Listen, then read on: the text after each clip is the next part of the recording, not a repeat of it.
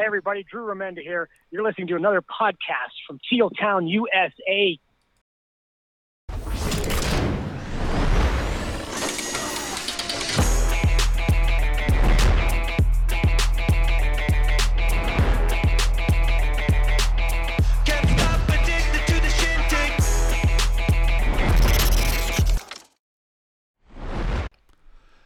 Hey everybody, what's good? Welcome to show 126 of the Pucknologists here on Teal Town, USA.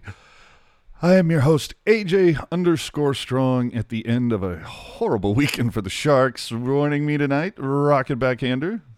Hey, what's up? And just making it home in time, Hockey Jerk. Yeah, I asked the pilot on my plane if there was a spot where I could plug my computer in. They said no, so I had to come home. How unfortunate. But did you at least pick up any cool shirts when you were traveling? I can neither confirm nor deny that. I think you might have picked up one. Interesting. That's a different way to go, my friend. Hey. Are you trying to say something? Interpret it however you see fit. Okay, well, that's probably wasn't the shirt he actually picked up. I think we know the shirt he really picked up. There you go. Okay. Yeah. Oh, yeah. I'll tell you what. He was asking everybody if they were up. I'm just saying, 7 goals in 3 games against the same team. Oh, I think he likes playing them. I think so. So anyway, we should probably get going here. Hey, do us a favor. Remember to subscribe on YouTube. Follow us on social media. If you listen to the podcast on something like Spotify, iTunes, iHeart, whatever, we'd appreciate a subscribe and review on those platforms. And if you'd like to support the show, you can always use that super chat option during the live gig. Or better yet, toss a little something in our Venmo tip jar at Teal Town USA. And of course, as always, we thank you for the support. If you ever miss a show, want to catch it again, it's always available on your favorite podcast platform, on YouTube, and at Teal Town, USA. So, this time around, oh boy,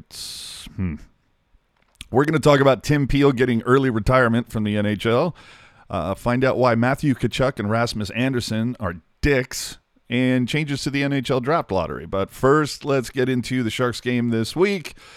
A week for the Sharks where they played 4 games and took a 4-point total out of a possible 8, scoring 8 goals, allowing 12, remaining 7th in the West. And after 33 games played, they're 8 points out of a playoff spot. So let's catch you up. The first one in LA. Couture and Donato give the Sharks a 2-1 win with Jones in net. Couture's first goal in 8 games. Donato got his 5th of the year and 2nd in 3 games. And let's be honest, the story of this one was Curtis Gabriel acting like a moron, cross-checking Curtis McDermott during warm-ups. Punk move. Punk move. I'm glad he got fined. And you don't want to see somebody get hurt, but, you know, I didn't exactly shed any tears about Curtis McDermott feeding him his lunch, let's say. Dude, that was like, why? Just why? Well, because, you know, there's no other redeeming quality, so you got to stand out somehow. Well, it's another game where the Sharks take more than double the penalties of the opposing team. At the end of this one, though, quick pulled for the extra attacker in the final minute. The Sharks withstand an onslaught, but man, does Jones owe Ferraro a dinner for saving his ass. 41 saves. That 41st one, that was on Ferraro. And it just makes me wonder, man, why are these games for Jones the exception and not the rule? Come on, man. I'm sorry. 40 save game for any goalie is the exception. Oh, hold on. Who was it that was making like big saves now? Who that would just hold on? Wasn't it the cat from Winnipeg? Are you talking about Connor Hellebuck? Yeah. Didn't he like have a stretch where he was just like making 40 saves after 40 saves? Yeah, well, there's a couple teams like that where it's like, you know, they have this elite Vezina caliber goaltender who's not going to, you know, they're not going to let in any goals, like you said, but for some reason the team in front of them allows a bunch of shots, you know? Like it's like, you just go back to when Mike Smith was on Arizona. Who? Chief regularly had like a 910, 920 save percentage. His goals against was like over 3 for that exact reason. Like he'd let in 5 goals, but he would make like 50 saves a night. Jesus.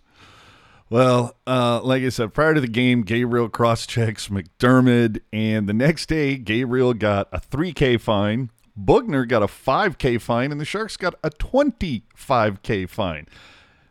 Those are not fines that you want to hear about, but let's hear from Bob Bugner finding out about his fine. That's a good question. I was having a coffee in the coach's room. I didn't even know what was happening. I don't know. I guess the buck stops here, and I'm the head coach, and I'm responsible for my players as more than, I guess in anything. So I was surprised by it, I accept it, and it is what it is. We'll move on from it. But yeah, I guess I have to rethink my warm-up routines. So we're going to rethink the warm-up routines. Okay, sounds fine. I'm starting to wonder if we're not going to see much more Gabriel anymore, but who knows? Game 2 versus LA. It's a 4-2 win. Balcers, Kane, and Hertl are your goal scorers. Speaking of Gabriel coming out, he sat out this one. Suomela comes in. Jones with his 3rd straight start, 4 games. And you had something, Rocket? Nope. Okay. Took the Sharks 16 minutes to get their 3rd shot on goal, and the power play looked like dog shit. All passing. Sorensen sucked ass in the first period. Delay of game, a neutral zone turnover to lead to a 3-on-1. But then in the second frame, Sorensen redeems himself, has a give and go with Balcers for Rudy's 3rd of the season. Kane from Burns and LeBanc goes 2-0. Both goals coming in from in tight on Peterson's right side. In the final seconds, Iafallo would tip a shot past Jones. You can't blame Jones there on those tip shots. Then 21 seconds into the third, Kane gets his 2nd of the night, and you're feeling pretty good about this, especially when a minute later, Hertl gets his 9th of the season. Kempe would get one back as EK65 failed to clear the crease. And for me, my notes on this one is this was another soft game from EK, in my opinion. There was a point where he tried to be real flashy at the blue line, ended up turning it over by himself. It's like, just play simply. Just stop it. Just stop it. The 2nd straight game where the Sharks allowed over 40 shots on goal. But recently Jones said, I'm not thinking, I'm just playing. These last 2 games against LA, I'm like, not thinking, dude, did you get a lobotomy? Because you are killing it for those 2 games. Yeah, well, 83 saves on 86 shots or something like that? Yeah, something ridiculous. Like, we spent most of last week talking about how Jones has lost the net and he needs to be, jettisoned to the sun, and then here he comes back, and, we'll get into it in a little bit, but even those games against Arizona, I mean, you're going to see a bad goal here and there, but, like, he's been on it, to your point, this last week. And I mean, if the Sharks want to do anything of substance beyond this year, I mean, they're going to need him to be on it more often than not. And so I know, it's 1 week with 4 games in it, but I liked seeing, and even going back to those games he started last week or the week before, the consistency, where even if he's not in the net for 2, 3, 4 games, he can come back in and he doesn't look rusty. Mm-hmm. And coming in from Finn on the chat, says Jones seems to do this every time he gets on everyone's nerves. Like that annoying friend that busts your balls and then says, kidding, and makes it up to you. That's a fair way to put it. I like it. I just liked from this game, especially the second game against LA, where how many times have we seen the Sharks allow a goal going into an intermission and then everything just sort of falls off the rails. So I liked the fact that, they let in a goal from Iafallo at the end of the second. And if you watched the first game against LA, you had a feeling Iafallo was going to break out at some point. I mean, Jones was regularly taking goals away from him. So not really a surprise there. But then to see the Sharks come out and get 2 quick ones to start the third period, that's how you want them to play, right? Where it's like, okay, you scored 1 on us and that's great, but we're going to get 2 more and we're going to make you keep working for it. So I liked that the Sharks didn't get rattled by letting in a goal so close to the end of the period. Well, at the end of this game, I actually asked Coach following the game about Jones seeing all this rubber. Hey, Bob, this is the second straight game that the Sharks have given up over 40 shots on goal. Are you concerned about the amount of rubber that Jones is seeing? No, I never really worry about shot totals, to be honest. We go through the analytics after the game and tomorrow morning and look at, passes to the slot, inner slot chances against, second and third opportunities around net, those kind of things. We knew LA coming in and we've, they've been like this for years. They sling a lot of pucks to the net and they go to the net hard and they're looking, for second and third opportunities around the net, and they got great sticks. They're heavy around the blue paint. So we knew that going in. We knew we were going to face a lot of shots, and Jonesy did a great job of handling rebounds. And when we didn't, when there was a second and third opportunity, I thought Jonesy was big. So clearly, Coach digging what he's bringing. And of course, the story of this one being Couture taking the butt end of Carter's stick to the face towards the end of this one. And Carter got 2 minutes, but League didn't even bother to look at it. They said, oh, no, it's fine. It's fine. Don't care. I think in that case, it was a hockey hit that just had an unintentional consequence. I've seen some people on Reddit, saying, oh, should have got 5 games. This is a hit job. And it's like, okay, hold on. Back the truck up. I think as a fan, you are not allowed to have more PTSD about Logan Couture getting hit in the face than Logan Couture does. Yeah, no kidding. I mean, Happy controversial yet brave opinion, So we move on to a pair versus Arizona, and geez Louise, did the Sharks need these? Coming in, they're like, 30 points? Arizona's at 33, and it's kind of like, boys, we'll pull both of these off. All of a sudden, you're starting to look actually like the idea of the playoffs are not so far-fetched. So what do? You go out there and lay 2 eggs and get shut out in one of them to an AHL goaltender. At least it wasn't our Zamboni driver. Oh, solid point. So, yeah, Adin Hill gets the start in a 5-2 loss. Couture was a game-time decision, but ended up playing. The big story of this, of course, was that John Madden was finally behind the bench. That was the big story. It's like he finally got his paperwork and blah, blah, blah, blah, blah. But on my notes here, it's like Dvorak scores first, catching LeBanc and EK65 out of position. And the second hurdle ties it with a shorty in the first 3 minutes. Schmaltz gave Arizona the lead on a shot. Burns got absolutely torched. Burns gives it away to Dvorak in the third. Now it's 3-1. Hunt makes it 4-1. Bugner challenged that for some odd reason because I guess the Sharks felt like they needed more practice on the PK. Kessel makes it 5-1, and after Jones throwing up a great streak of games, not so much. Marlowe did get a second of the season on the power play, and Schmaltz would end up getting fined for boarding Schimmick in this one. But, boy, this was a game where I thought Burns looked horrible. Yeah, like you said, a couple brutal giveaways from Burns, like you said. I thought I don't know. This is one of those games where it's like you said, you're expecting them, you're hoping, you're wanting them to kind of pick it up and say, okay, get 2 points here, stay in the hunt, and try and make it a game. And you look at the final score. I mean, it was a brutal game, especially, right after Hurdle's shorthanded goal, it was kind of just, okay, then that was it, wrap it up. But the only real takeaway I had from this one, I mean, aside from Adin Hill looking really good, I saw Schmaltz put Schimmick down, and the first thing that popped in my head is, uh-oh. Here we go. Put on the seatbelt. Here comes the sheriff, and sure enough. that I didn't really have a lot of takeaways from this game. All I did was, oh man, the defense did not make the trip.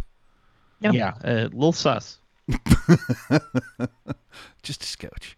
But another thing that seemed to be a storyline was about why aren't the Sharks generating offense earlier? We mentioned that the previous games against LA, they had gone stretches without getting a shot on goal early in the game.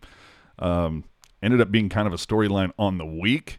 But following this game versus Arizona, I asked Hertl about generating offense early and how he felt about getting his 300th NHL point. Yeah, Tomas, the second straight game where the Sharks have had trouble generating offense in that first period. It's the third straight game where the Sharks have been outshot. Are you concerned about generating offense early in games to start them off?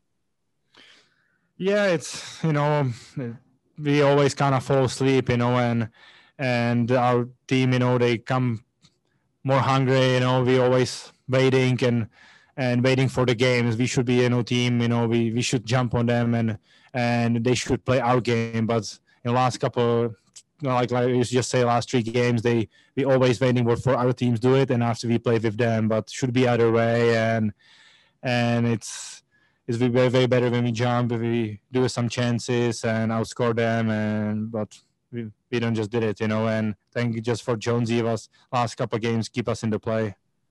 How does it feel to get your 300th NHL point? Yeah, it's nice, for me it was a long way, it's kind of to get there, but I'm looking more for 500 games, so hopefully I will get there this year, because it's with my injuries and stuff, I'm just happy and just be healthy and playing the game. I hope you had your Hertl Dakota ring. Dude, okay, you asked him about his 300th point, and he laughed and he sort of looked to the side. Dude, totally gave me like that. Okay, who is this guy I'm answering questions for? Like he was, yeah. Like I think he was ready to show you what was up. Yeah, no, he was ready to have me. Who is this schmo? Who is this guy? Yeah. No, well, you know what though? The funny thing is though, as I've seen that happen from a lot of other people when they're asking questions, because evidently it's been kind of a thing where guys will kind of goof off, behind the camera, and you'll see their eyes kind of darting a little bit like that. But yeah, it did definitely come off. It's like, okay, who's this slap dick asking me this 300-point question? Oh, you gotta love it. Finally, we move on to the final game, which is a shutout, and not in a good way. Marleau ties Messier for games played. Dubnyk comes back in along with Gabriel after Šimik getting drilled the night before. Maybe put on your seatbelt. It's gonna be a rough one. Maybe that talk about generating offense early helped, because the Sharks outshot Arizona 17-9 in the first. But then Keller scores, and then what happens? Shortly after, Gabriel and Hayden each get 2 for hugging. I think they called it roughing. And then, what was it? There was Hayden got 2 more for, somebody got an extra 2 for instigating, or I don't know. It was so silly. But the Sharks go more than 9 minutes without a shot on goal, then give up a power play goal. Gabriel has the stupid hit, 5-minute major, interference, misconduct. I get you want to make a name for yourself, but you don't have to go full Raffi Torres. Kessel ends up getting a hat trick. Bugner would make another challenge in his second consecutive game and lose the second consecutive challenge. Notes on this: Randy and Hetty calling out Meyer for not finishing his checks. Oof. Good. It's about time. Like, don't get me wrong, I love Timo Meyer, but it's like, you look at the contract, you look at what he's done in the NHL already and what he can do. Like, and don't get me wrong, he's played well. The stats would bear that point out, but you need more from him. All about. You need more goals. You need the physicality. Like, it's not been. You need better shots. It's just not been there all year. And he is a guy who is famously late to the party when it comes to scoring goals. So, we'll see. Maybe in the last 15 games he's got 15 goals and we all shut up about it. But, and until then, he leaves you wanting more, as they say. Well, and how many games did Rocket watch Meyer like not focus on scoring goals, but just losing his shit? Quite some time. Yeah. Oh, He had yeah. a little bit of a temper tantrum problem there for a minute. Now he's just disinterested. Yeah, well, especially and like Rocket and I were that second year of the Barracuda. Like Rocket and I were practically at every game, and it was like, True. oh, Timo Meyer penalty, set your watch. What time is it? It's So true. God. Funny note about this one: Kessel has scored in every game that Arizona's played versus the Sharks this season. Good Six, for him. 6 of his 14 goals on the year have come against San Jose. Maybe think about, I don't know, covering that dude a little more. I don't know. Could He's happen. good though. Like there's got to be some sort of weird thing every year, and I would rather it be Phil Kessel than Sidney Crosby. I'd rather it be a good player than a not good player. Are you saying Phil Kessel isn't a good hockey player? No, No. no. To your point, like Yeah. like you say, Okay. Like, could okay, you imagine if you're- it was Curtis Gabriel type player doing this, you know? Yeah, Yeah. puts up 4 goals in 4 games. Like I'm glad it's Kessel. You know what I mean? Yeah. Because at the very least, he's a good player. Where it's like, yeah, all right, well, oh, that was bound to happen. But yeah, if it's like, Chiefs if good. you're- What are you if going to do? Yeah, that's what I'm saying. If you're rolling in to play the LA Kings and Brendan Lemieux is having a night regularly, it's like, what are we doing here? I don't know. Just looking at this, just the thing in this game, and I mean it's 4-0, right? So it's kind of hard to say. Well, maybe if this was different, or maybe if that was different. But I mean, you got Shimmick clearing the puck over the glass, Balser's trip, Balser's hold. You got Vlasic slash. You just got a lot of brutal, unnecessary penalties. There are situations where you're not in danger of being scored on. You're not in danger of losing the puck. They're just Sloppy. weird times to take a penalty. Very sloppy, yeah, Rocket. And it just makes you wonder how the game would have gone if it wasn't, a parade to the penalty box for the Sharks. And Yeah. I'm sure we'll get into it later, but like you said, AJ, the Gabriel penalty is just, like I wouldn't even say that was a late hit, because for it to be a late hit, the puck had to have been there at some point. And if you look at the replay, the puck was not there. Yeah, I didn't even understand that. There was nothing to be late for. Yeah. At some point, it's like, you're not protecting the team, bro. You're hurting him. Stop it. Yeah, you're trying. Yeah, it's like AJ always say. It's like you're trying to build your brand as opposed to the brand. Exactly. That is 100,000% correct. Because every time he gets talked about, then people start talking about him and noticing him and all the charities and benefits and nonprofits that he's like trying to push. Very actively right now, I might add too. Well, it's because he's actually in the NHL right now. That might not last for much longer. So like he's kind of using the Sharks as like a social media platform to boost his off-ice career, which is the most surreal thing I've ever seen in my life. Well, and I don't know, Rocket, I don't know if you listened to when he was on John Scott's podcast, but John Scott was basically like, oh, I can't wait till you start your own podcast. Nice. So over the 4 games, 2 of the 4 Sharks did score first. So okay, take that as a positive, I suppose. But they were outshot in 3 of 4 of them, a minus 28 goal differential, or not, I'm sorry, shot differential. The power play for the Sharks 1 for 8, the PK 16 for 18. So you look at that and you go, well, hey, solid numbers on the PK, but I'm sorry, what? You had 8 power plays and you had to kill 18? Yikes. Stop taking penalties. I'm tired. That's why they're taking sloppy penalties, because they're exhausted from taking too many penalties. I like it. I just don't understand how the Sharks weren't motivated a little bit more when Arizona's a team you have to beat. But let's get to Jerk's favorite part. After 33 games, the Sharks are 13-16-4 for 30 points. this point last season after 33, they were 15, 16, and 2, good for 32 points. So right now, current team 2 points worse than last season. Hey, they're bridging the gap. They are? So, we're we're getting close to proving my my hypothesis true here. Well, at 56 last season, they were 24, 28, and 4.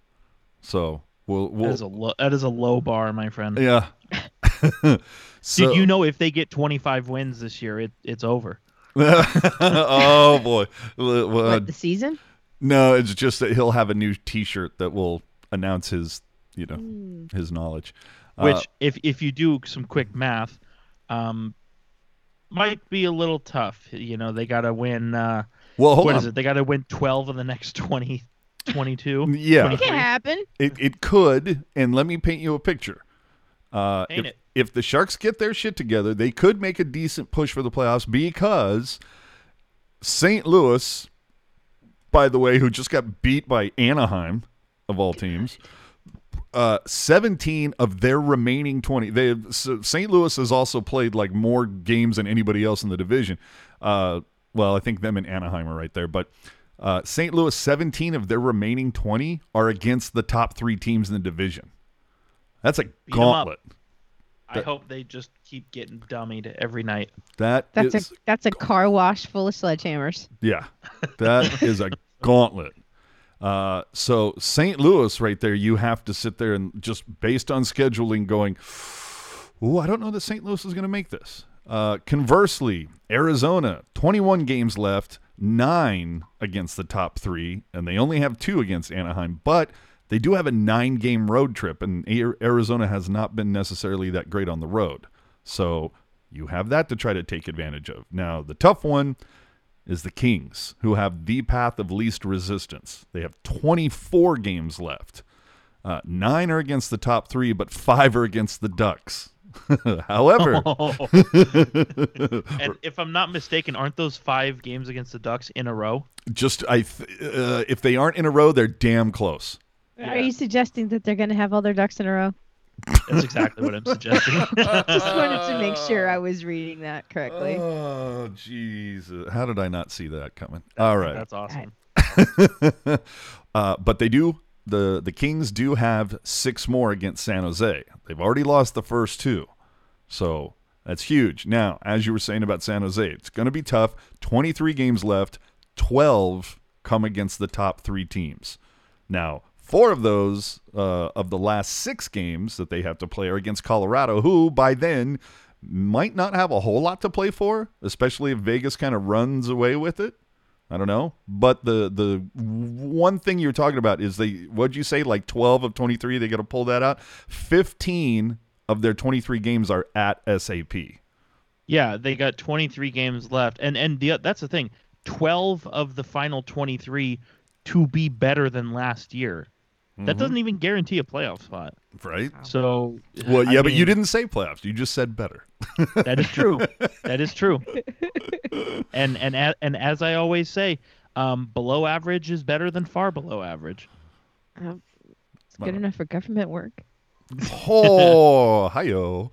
Heyo. So coming up next week, we got 2 against the Wild, who are currently 3rd in the division. Ooh, 8-2-10. I mean, it was 8-2-0 over their last 10. Yikes. I was going to say 10? Yeah, how do you pull that off? They are Minnesota Wild. They are nasty at home too. 13-3 at home. Hold on, these games are at SAP, aren't they? They could be. Let us confirm. And in fact, yes, they are. So Okay, hey, that's a point in our favor. They could still be nasty. You don't know. Yeah. Well, they come into this on a 3-game win streak, and they're 2-1 against the Sharks this season. So they nasty. we're gonna need that Brent Burns that we usually see against the Wild, like cranked up to 10. Following the Wild, the Sharks have back-to-backs against LA, currently 6th in the division. They're 4-5-1 over their last 10, but they're 1-2-1 versus San Jose. So, boys, I mean, they have to go 3 of 4 this week to try to stay in the mix. Well, not only that, but if you flip that calendar over to April, the first 7 games of April are against either Anaheim or LA. That's when you need to run it up. You right. 4 against LA, 3 against Anaheim. You have to run it up there.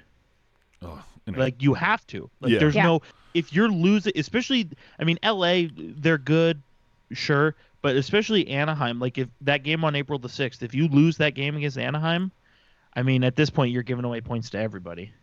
Yeah. Yeah. Oh, train's coming in.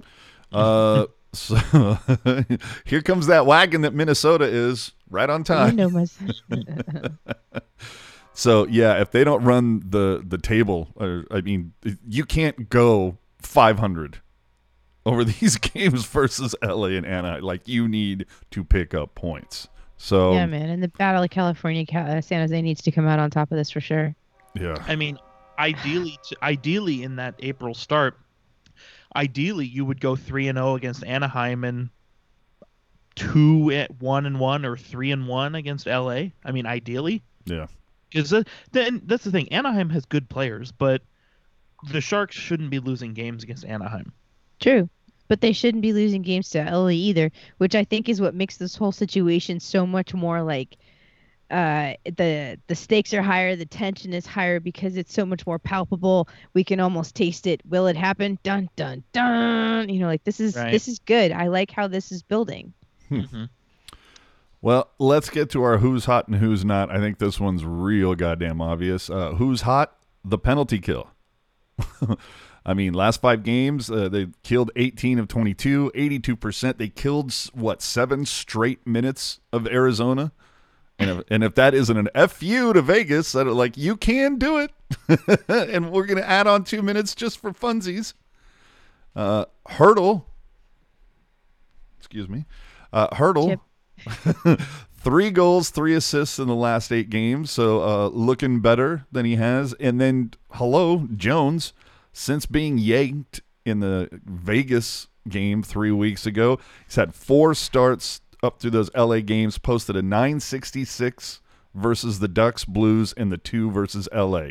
Chiefs stopped 142 of 147 shots on goal.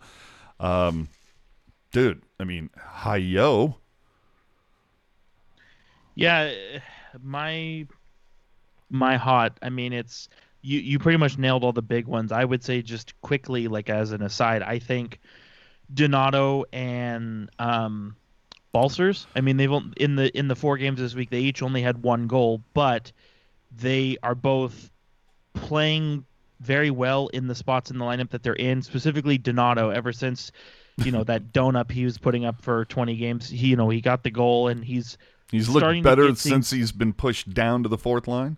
That's what I'm saying. He's playing better. He's generating more offense, and I just think same thing. Balcers, like the offense hasn't really been there aside from that 1 goal, but I think you watch the way he's played, especially with that Hurdle line. He doesn't seem out of place, which I think is huge because the question mark going into this season that the 3 of us were all kind of talking about is who are your top 6 wingers, and Balcers looks like a guy who wants to take one of those spots, and the offense is not there. But as I said, he doesn't look out of place. He's not regularly getting pyloned, and it's something, especially if this team doesn't make the playoffs again, you need developmental things to build on and to look forward to, and that's obviously one of them. Let's see, what is this? Jim A in Florida? I'm not sure. This is Buffalo 16 points, Anaheim, Ottawa, Detroit 28 points, Sharks 30 points. Playoffs? I mean, You're not out until you're out. yeah. I mean, we're not guaranteeing anything. We're just. Nope. I mean, look, I hate to invoke the anomaly from a couple seasons ago, but let's at least call. There is precedent here. Where was St. Louis in January when they won the cup? Like in the cellar? Last place, 31 out of 31. Yeah. Yeah. So it's And they got a new coach. And that's the thing. Hey, so did the Sharks. John Madden's finally here. And that's the thing. It's very, like you're saying, it's an anomaly. It's very improbable, but it's not impossible. You know what I mean? And the Sharks, I would argue, are not in the hole that St. Louis is in. Or Yeah. St. Louis was in, rather. So We got their numbers. exactly. And I will say, around that time, I actually had a friend say to me, "Don't sleep on the Blues." So that is like the ultimate foreseen points. I just wanted to put that out there.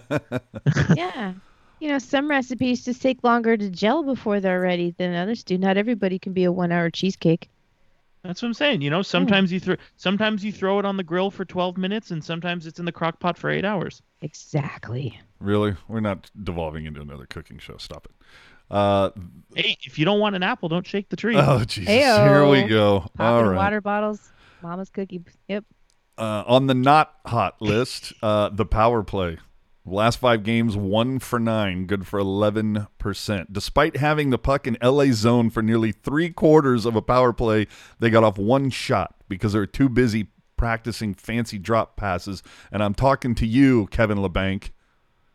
Those stupid drop passes. Anyway. He's doing his Erik Karlsson impression. Yeah. I think Brendan Dillon, this is just an offshoot real fast. Brendan Dillon is so much more of a positive locker room, off ice influence than Erik Karlsson is with his little bad habits. I'm just saying that. Hey, now.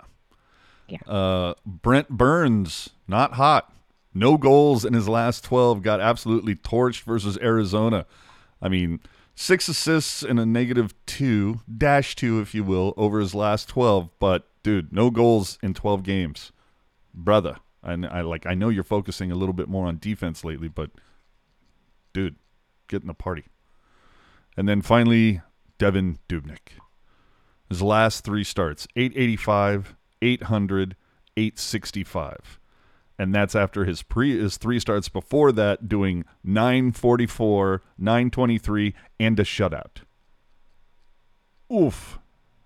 Man, the Sharks goalies this season, it's just, world beaters or can't do anything. The puck either looks like a beach ball or it looks like a pebble. It's one or the other. I really wonder how much of that is on, how much of those percentages are on him and how much of it is on just the abysmal performance by the Sharks defense. 2 things can be true, as Jerk likes to say.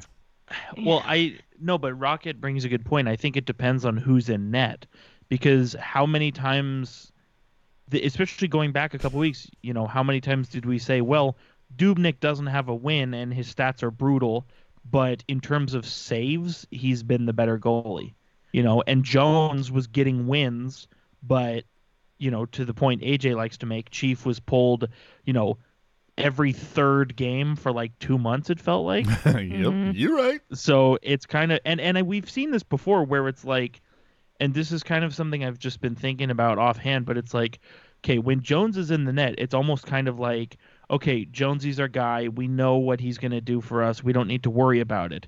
And then because of that, Jones starts to get shelled a little bit. But if you go back historically, since Jones has been on the team, Stalock, Dell, Reimer, even Dubnyk now, where it's like, okay, this is, Jones, you're not Jones, so we're going to kind of tighten it up a little bit. And I think that's why every backup the Sharks have had since Jones came to the team has been, everything looks a bit more structured in front of them. At least that's kind of how I've seen it. Got it. We were making our little food metaphors a minute ago. By Vince G calculation, the Sharks need to marinate for 5 years. Dude, that's going to be some tasty meat when we're all said and done. I'm just saying. It'll fall right off the bone. Oh, dude. Yeah. So the Sharks have 15 home games left. We still don't know if there's going to be any played this season that will see fans inside SAP Center. And geez, how much does that suck? Because do you realize the amount of plans that were probably on the drawing board of involving the alumni and promotions because of the 30th anniversary? I mean, we remember all the stuff they did in the 25th. It's like, I just picture some warehouse in like Willow Glen or something that is just stocked with a whole bunch of like merch that they can't use or that they'll eventually use. They'll use it. Yeah, they'll eventually use it. They got their own personal team store website to run. There you go. They can sell all of it whenever they want.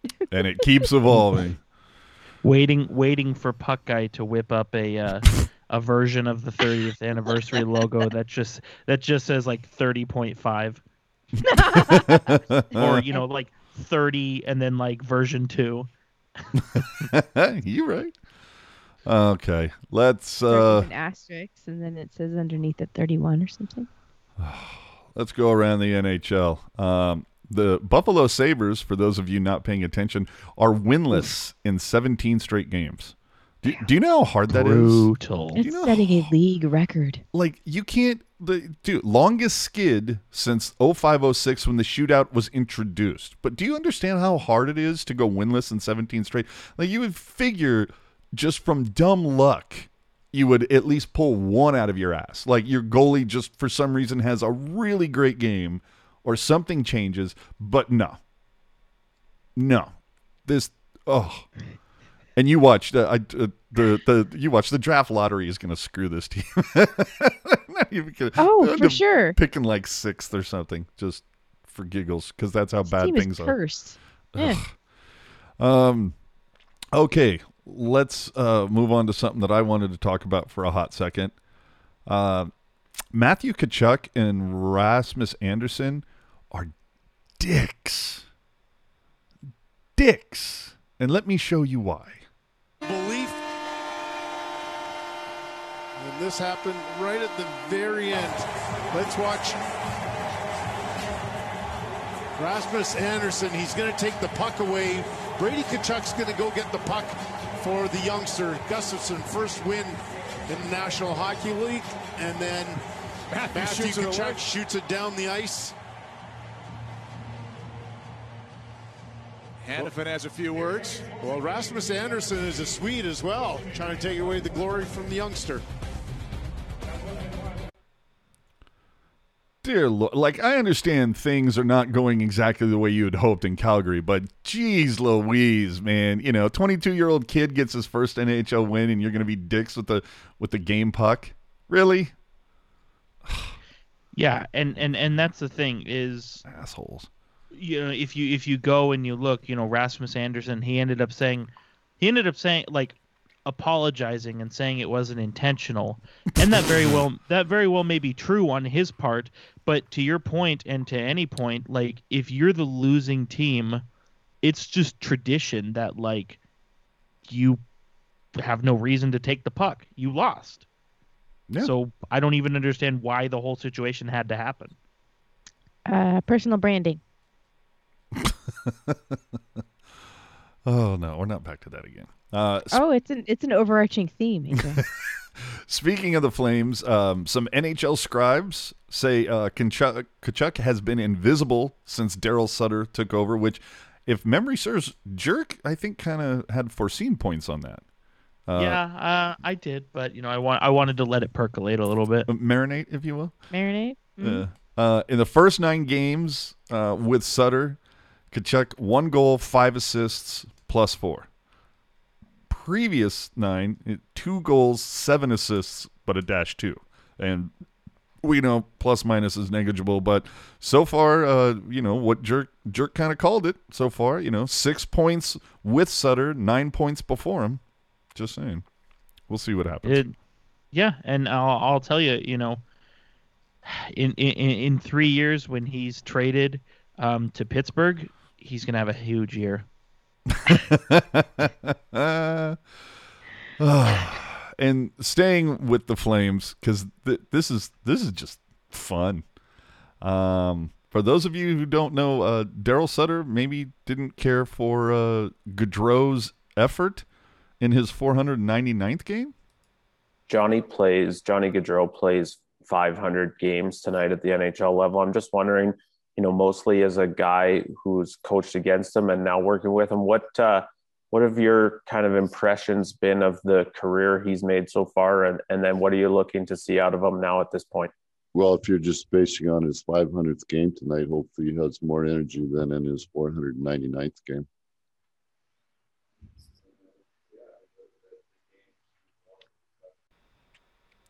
Damn. And I just like how the room just goes dead quiet and lets that sit there for about 5 seconds. The shade. That was shade. Well, and any other coach would have like winked or smirked or like stuck their tongue out, but like Daryl Sutter, he's like all business. Well, we brought this up when it came out that Sutter was going to be back coaching. All you have to do is look at the Flames roster and go, okay, who are the guys that are like talent, skill kind of guys? I think Johnny Hockey fits into that mold, and that is not a Daryl Sutter player.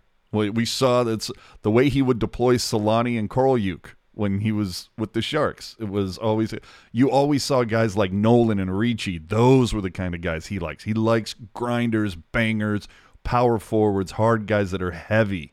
Johnny Gaudreau is not a Daryl Sutter type player. Well, it's no coincidence either that Alexander Korolyuk's best season in the NHL was the year Daryl Sutter got fired. Shocking.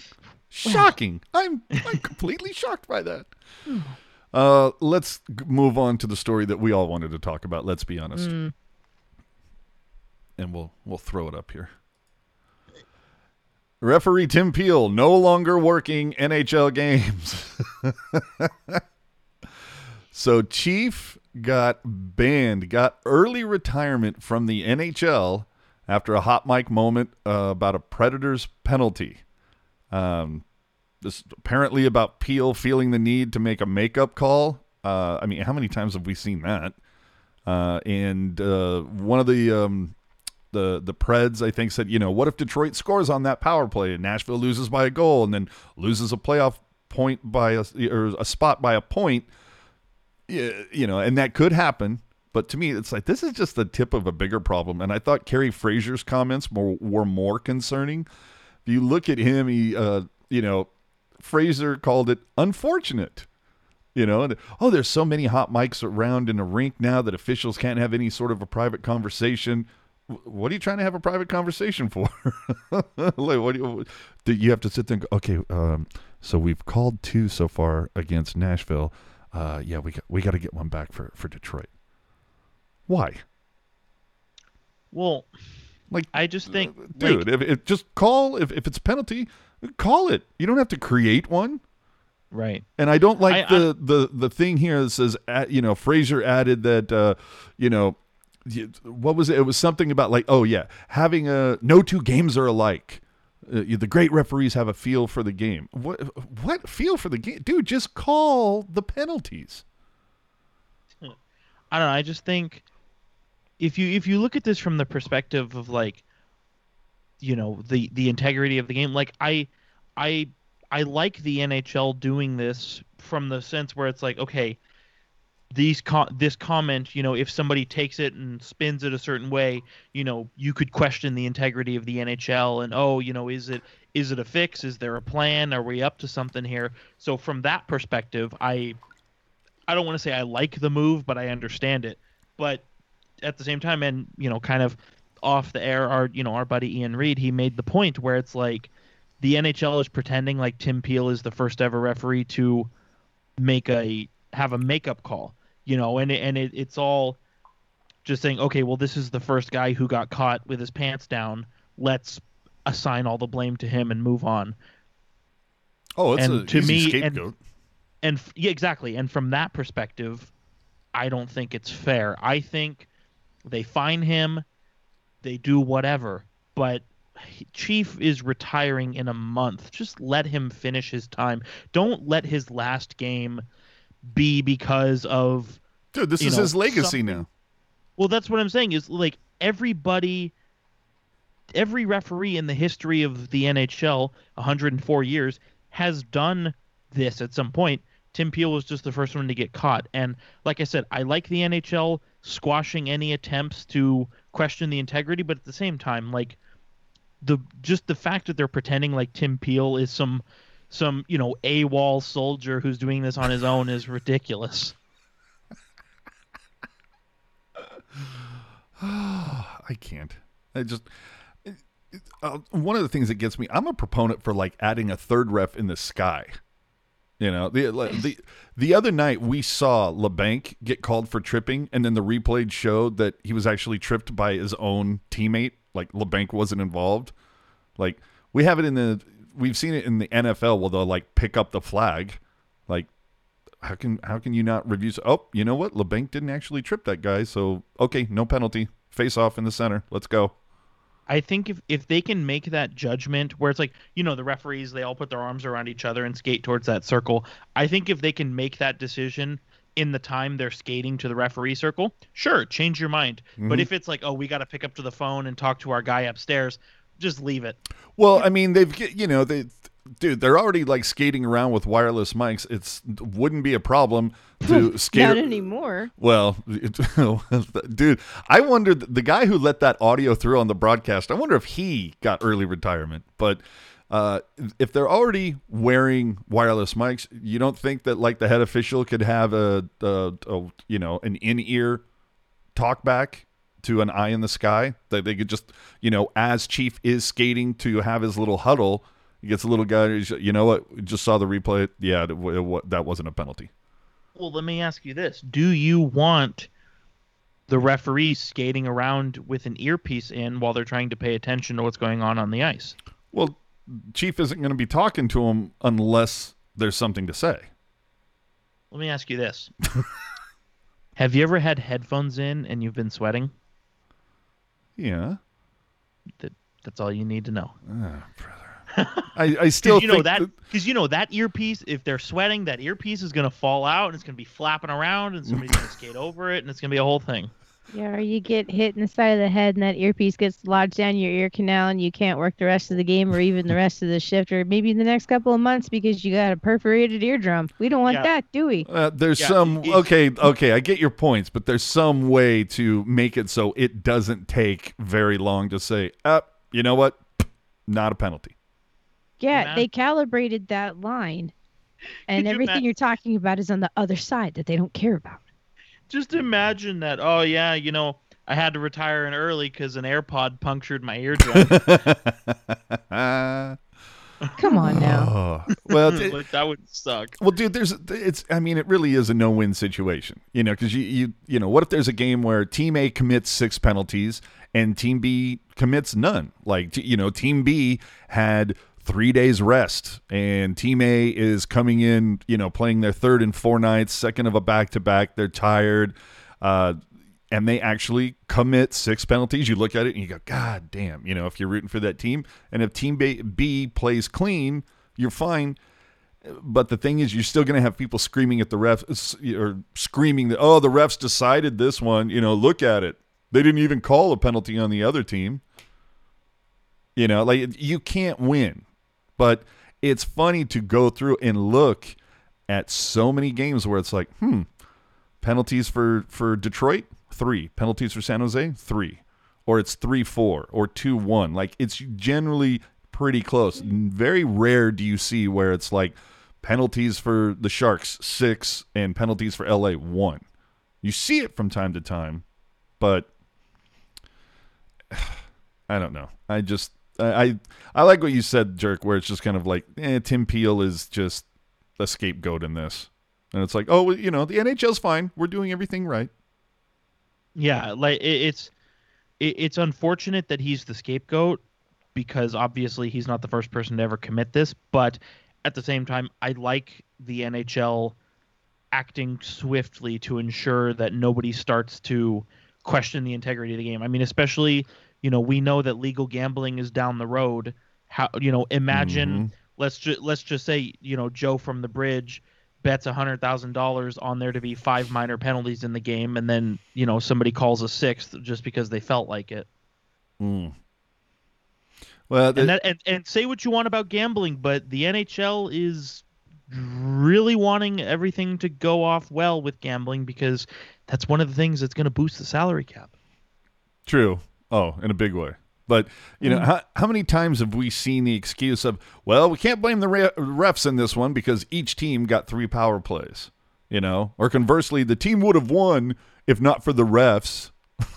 But instead of, like, I don't know, blaming your team for taking so many penalties.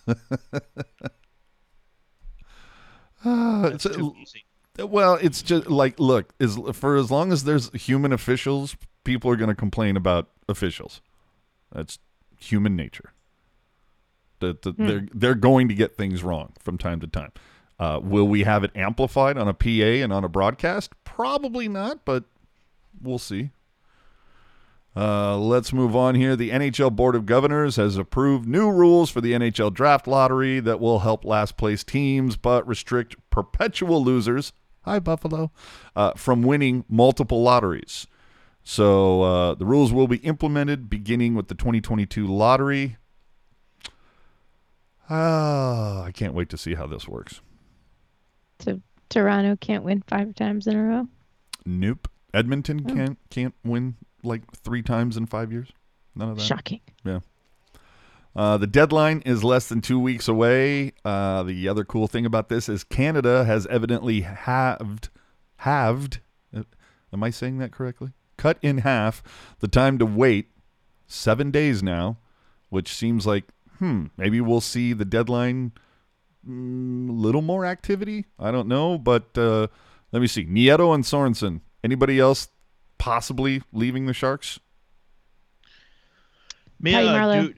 Marleau. I would say maybe Dubnyk. Oh, yeah. Doobie needs to get his shit together if that's going to happen. The Marleau thing, I just don't know. Like, let me ask you a question. If you're a team that's competing right now, what is Marleau bringing to the table for you? Veteran leadership. Exactly. Can't you get that from, I don't know, Matt Nieto, who has, plays, is faster and plays the PK very well? Well, I think it depends on what your mindset is when you're bringing him in. You know what I mean? And I've been. You can say veteran leadership, but it's not as if Marleau has the reputation of being the most talkative fellow in the room. No, sure, but what I'm saying is I was. Every time I saw Marleau on the ice this year, the offense is not there clearly, and my brain is just hyper focused to be like, well, this guy's not scoring. Why the hell is he playing? But then you kind of look at it, $700,000 playing on the fourth line. Like there are worse guys to have on the fourth line, and on a good team, maybe he's a guy who steps into that fourth line. Maybe he kills some penalties for you. Maybe he's on maybe he's on the power play unit that's out there right when the power play is expiring. He's an inexpensive buy, and he's not somebody who's going to kill you. I think if you say, well, we want to unlock some of that 20 goal scoring he had before, I think your head is in the clouds. But if you want a stable guy who can win faceoffs and can skate and can kill penalties to play on the fourth line, I say you do it. Why the hell not? Especially if you can contribute to his, especially if you can contribute to his feel-good story. Yeah, and I mean, how many times have we seen, okay, you have 12 forwards and 6 defensemen on the ice at all times, but how many times have you heard people say, well, to really get to the cup, you probably need 15 forwards and 9 defensemen? How many times have you heard that? Yeah.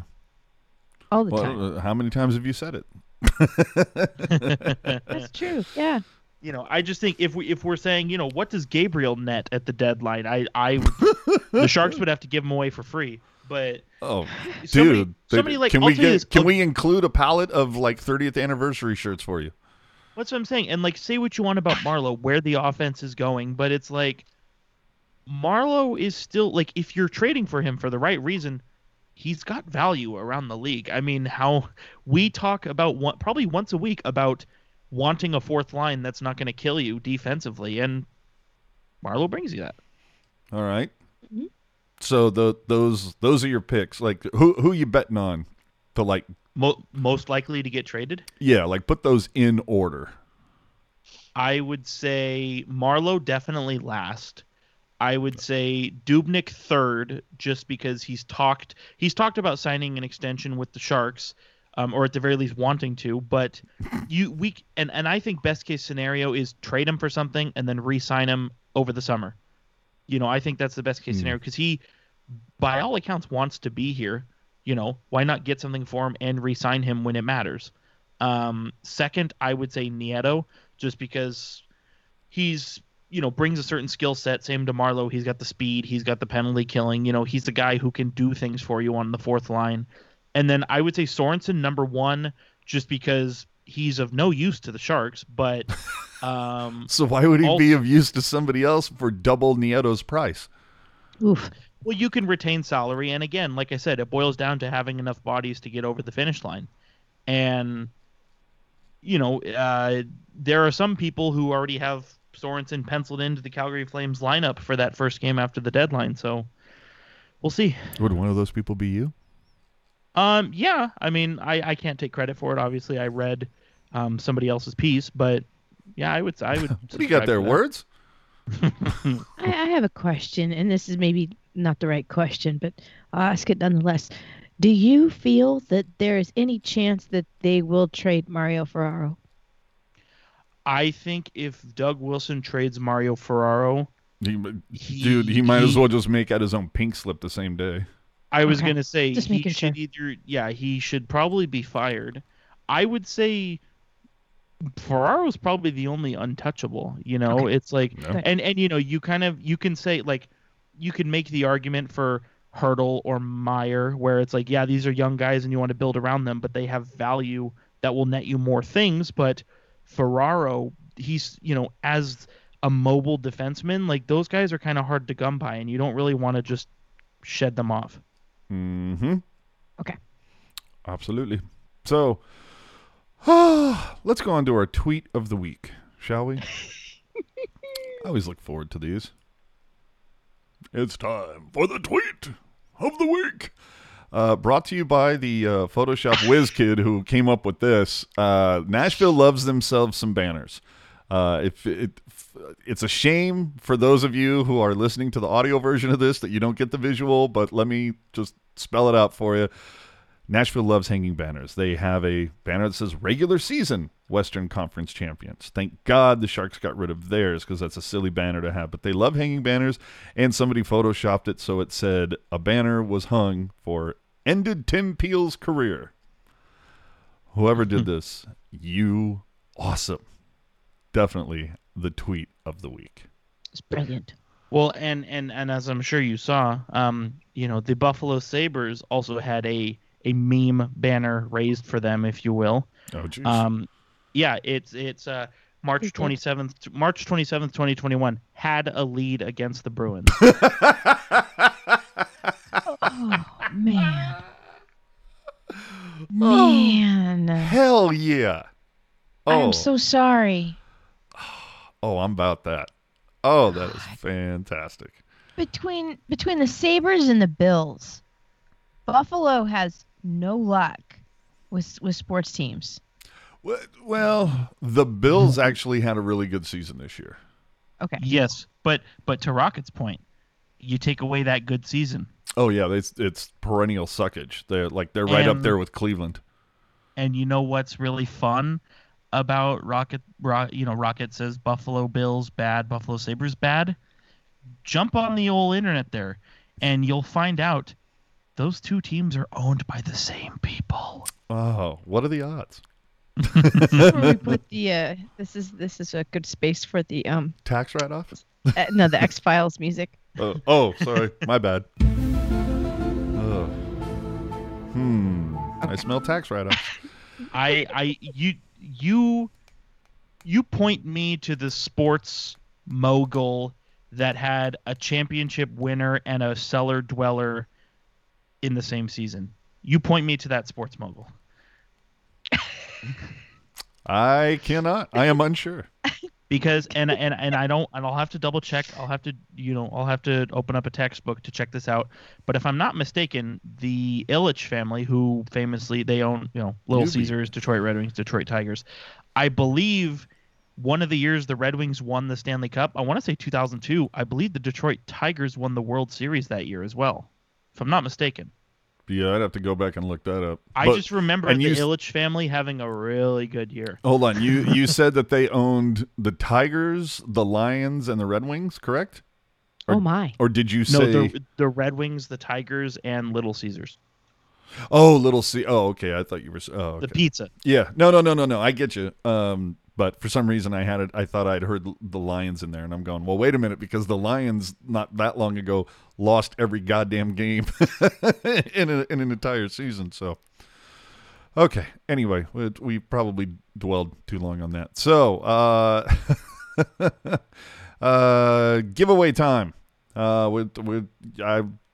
Look, if you follow us on Twitter, you saw it. I posted a photo. We've got some random things to send out to people. So we've been doing this thing about leave us something cool on iTunes and give us 5 stars, and that's been awesome to the people that have participated. Thank you. And CJ3000, I believe. Anyway, received their prize. Sharks Lass will receive hers this week. Beltran, that should be going out this week as well. For now, if we're going to give away something, just leave a cool comment on this video. That's all. Whether you want to completely agree with Jerk, that was some bullshit, or Rocket had really nice hair tonight, or just whatever. Just leave a cool comment, or ask a question, something. But yeah, leave a comment, and we'll pick a random poster and let you know what we're doing next week. So and share it with a friend. Share the show with a friend. We'll do that on the honor system. Yeah. Can you throw up Benjamin Castle's comment about June 2004, 2 teams winning championships, Lightning and the Pistons? That's obviously what I was referring to. Yeah, because Pistons obviously in Detroit. But yeah, so like here, obviously to Rocket's point, Sabres and Bills both suck. In this case, Lightning and Pistons both good. I'm just going to go and say that the Tampa Bay Lightning and the Tampa Bay Buccaneers are not owned by the same people because they had a pretty good season. I was going to say, like I said, you find me the sports mogul who's got, who won the number 1 overall pick in the NHL and the Lombardi Trophy in the same year. Well, yeah, but how many, as you like to say, sports moguls, how many actually own more than one franchise? Like typically franchises are usually, there's a couple, but it's pretty far and few between. My point in bringing that up though is, and I think Rocket would agree with me, where it's like, even if you own two teams in 2 completely different leagues, chances are your style of ownership and your way you establish a culture and a way of doing things are going to be pretty similar. Yeah, your ownership style is going to be very similar. If you're tight with the purse strings in particular areas, in one, you're going to be tight with those same purse strings in another, and that might hinder the performance of each club. But it's going to save you money. So, fuck them kids. Oh Jesus! All right. You can follow her at rbackhander76. You can follow him at hockey_jerk. You can follow me at AJ_strong. And if you have any questions or topics you'd like to hear us chat about, send them along to @pucknologist on Twitter. Famous last words, Rocket. Tell Matt Damon we apologize. We ran out of time, AJ. That poor bastard. Never going to be on. Hockey Jerk. I have 2 things. Number 1, I saw a really funny tweet that was so it's a day that ends in Y is what you're saying. Yes. It's I can't confirm this, but it's a conversation between Buffalo Sabres and Eric Stahl, breaking the news that Eric Stahl was traded to Montreal. It's here's the transcript. Sabres, you've been traded. Eric Stahl gets in his car. Sabres, wait, don't you want to know where? Eric Stahl laughs and drives away. And in this tweet, it was not the word laughs and drives away. It was a gif of a guy in a car smirking and then just peeling out, which was awesome. And then the second thing, if somebody refers to you as a bleached asshole, you should probably stay off Twitter. Back to you, AJ. Okay. Oh, okay. It took me a second to realize. Yeah, no, I know who Chief is. I'm going to say, is this a person that, shall we say, was previously employed as, how can I phrase this, an MC? For legal reasons, my response to your question has been redacted until 2028. Yeah, I think we know. And we'll get into that on Discord a little bit later. So with that, I guess my famous last words right now are, of course, Joe Pavelski still leads the Dallas Stars. 15 goals, 32 points, +9. Oh, Joe, keep doing it, man. keep doing it. The Stars suck right now, but dude, you are a shining beacon in a galaxy of darkness right now in Big D. So just keep doing what you are doing. Love it. The thing we always ask, what do you think he would be doing if he wasn't washed up? Oh, just imagine. That's a damn shame. Just imagine. Do us a favor, subscribe to this YouTube channel, please. Leave us the reviews on your favorite podcast platform. You can find everything on tealtownusa.com, including our latest check-in with Kevin Kurz that we did just at the halfway mark. Remember to check out the After Dark postgame show following every single Sharks game, and that is 126 in the bag. Happy birthday, Logan Couture. Thank you for watching. Thank you for listening, and we will see you all back next week.